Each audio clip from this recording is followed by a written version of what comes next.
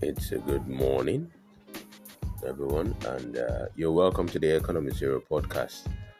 I remain your host, Gideon Wakama, and today we'll be talking about food. Lately, having a discussion with one of my friends, uh, there's an issue that erupted. No, I'd rather say conclusion. And what we concluded is this: no matter what, there are basic things of life and basic amenities of life and basic properties, characteristics of every day that everyone must possess. And what this is saying is no matter how you are, no matter where the world is going, no matter where things are going to be propelled to, how the world is going to advance in technology, um, the innovation of the world, the development of the world, no matter what happens, humans must eat. That is very, very inevitable. And we're talking about some people who in their homes and in their houses they've got lots of things to do. They're always on their systems. They're quite comfortable. Okay, they're rich, comfortable, and all that. But at the end of the day, they always ask a question: what are we going to eat? So I don't care how the Bitcoin is going to appear. I don't care how the economy is going to be or how the first world nations are going to turn out. I don't care how technology is going to advance. We will not eat coin. We will not eat paper or money. We won't eat that, or we won't eat currency. No, that we won't eat. But rather, we're still going to eat food. Definitely, every human being is going to be returned back onto the basis of eating food. And that's why it is very important, because it is inevitable for we to live without food and water. No matter how advanced a person can be, he's not going to deny the fact that he won't eat. Staying with a couple of friends, I discovered the same thing. Um, After lots of hours of walking and all, these guys they stay at the island, and after lots of hours of walking and all, they were still bent on, what are we going to eat today? I'm hungry, because it is just so inevitable. Sometimes even when you forget, you know that you've forgotten, okay, and then you're questioning yourself. Oh, I need to eat. Oh, I need to eat, because the human find it very, very inevitable to dodge this measure taken by human existence and human livelihood. Therefore, as a basic amenity, we need to work profusely on producing and the production of food. And it is something I'm trying to ring on to you guys, something I'm trying to ring on to the ears of you all, of how essential this is. It's not something that we can just let pass by, or something that we can just put aside. I am calling out to all the youths hearing this. If at all you've heard it, and I'm urging that food, which is very, very, very important, should be taken seriously. About the economy zero and the plan that we're propelling is regathering ourselves so that we can amass a lot of land. Regathering ourselves so that we can work, sacrifice, scrape from this crumbling economy, and then invest in agriculture. It's a one-time sacrifice. The minute we do that, and in the minute we get the land and start planting and start cultivating and start, taking care of our farmlands and all, it's just as if we're coming all together to pay tithe. And when paying that tithe, we are propelling the money or propelling whatever resources that we have into agriculture. It's like project upon project, project upon project. So it is something that it is quite inevitable. And if we all come together to do that, we all come together to achieve that one goal. We come together to uh,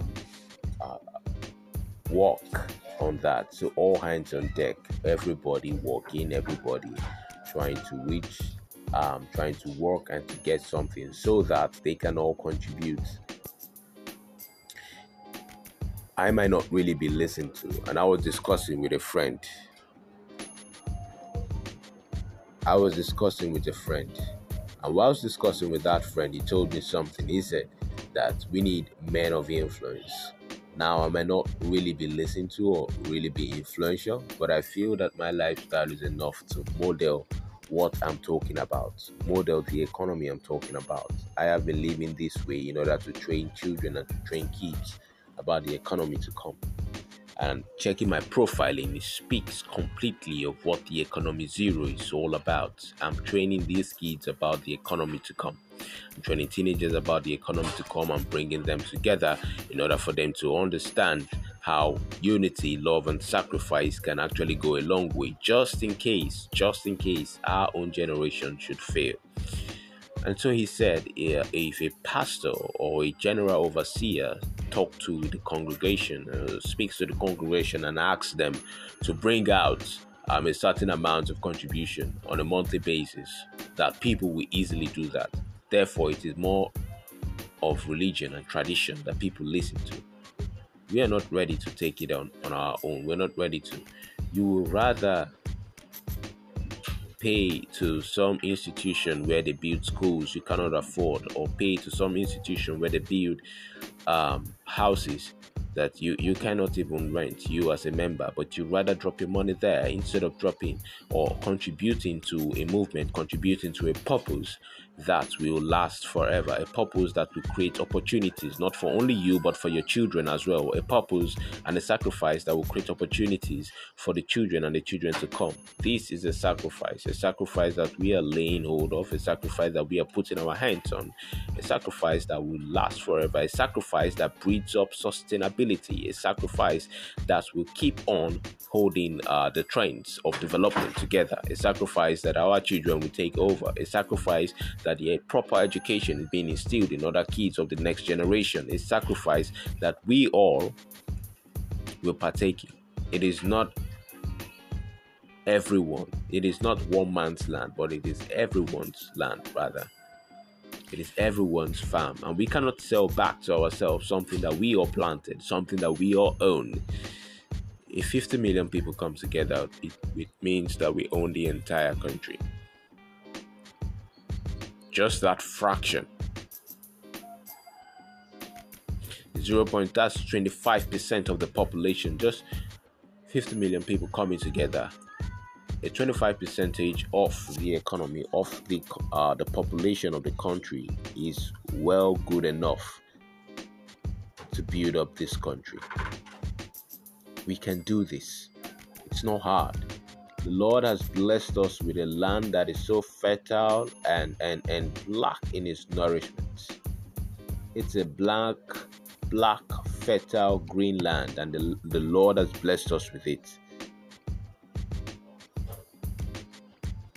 Coming together to plant, coming together to put things in order, coming together to put the seed in the soil, to plant trees, to go have our Go Green movement, to plant food and increase the scale of production of food in order that we can make it more available. And when there's so much availability, what happens to the cost?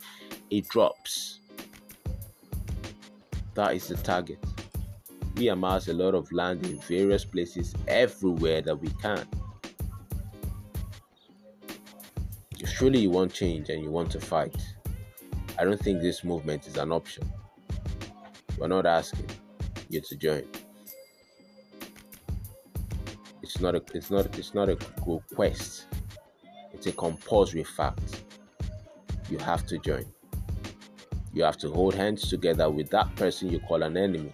Work together and make this a reality, because we're not just going to provide food and make it available for people. Imagine going home and you're able to use 5,000 or you're able to use 2,000 to go to the market and shop a lot of groceries.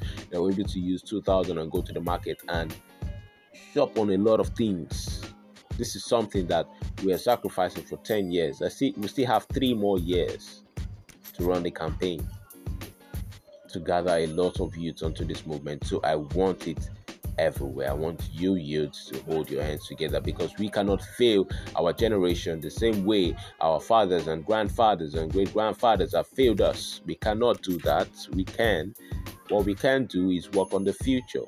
Instead of blaming the past, we can still do something that is quite more available. We can do something that is solution wise. We can still work more on the future. Instead of dwelling on the past and seeing how the past has encroached us and infringed us of our moral rights and infringed us of our basic amenities that we are meant to receive as humans, our humanitarian welfare being stripped of us, because we tend to listen more to political oratory, and we tend to listen more to religious treachery than the factual things. No matter how you pray for water to go into your system, if you don't stand up to drink the water, you're on your own. Even Abba Father will be looking down on you. He won't do anything. There are things that are just humanly possible that we have to do ourselves. This is not about praying. A lot of people are praying that the next president or the next person that is going to come on the seat is going to be God-fearing and all that, but they've not even gotten their PVC yet, but they are praying. They are praying and casting demons not to sit on the seat of the presidential election or the presidential candidate. They are casting lots. That's what I'll call it. They're gambling on their fate. Right? An actual way is to go get a PVC, but instead, no, they sit down and pray. Like you sit down and pray for water to get into your system. You have to drink water for water to get into your system. It's not the other way around. So please, I urge every youth listening to this. I urge every youth listening to my voice right now. I urge every youth, please, we need to hold hands together. We need to unite. This is just basic amenity 1. We can grab our hands together. We can buy the land. We can start planting. We can create employment for ourselves. As people are sacrificing, we're employing the other fraction of other people that will help maintain the lands. We can have lots of food production, and voila, we start to sell within ourselves and build markets in every 774 local governments. We build our own central market. We can do all this because it is humanly possible, and if it is humanly possible, then we can do it. They are just practical approach that we must take measures to. Practical approach. Nothing more, nothing less. It's not about prayers. It's about action. It's our time we start taking action. This is Economy Zero.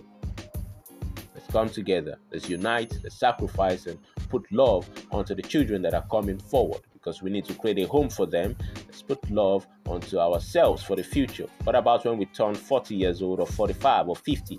How do you want to live? Where do you want to live? You want to travel to America or Canada? Is that where you want to live? You want to go to Australia? Is that where you want to live? You think when you die, they won't transport your body back to the country? Your body is going to be a condiment of crude oil. Your body is going to be back to our natural resources. Your body is actually going to pump all those things as fuel, because your body will be brought back to Africa.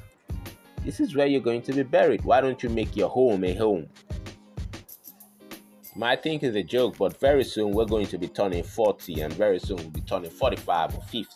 And yet, we don't have a place we call a home. Why don't we just build our home and make it worthwhile? Why don't we build our home that in our sick beds or in our old age, we can dance and fuss around. We can have fun.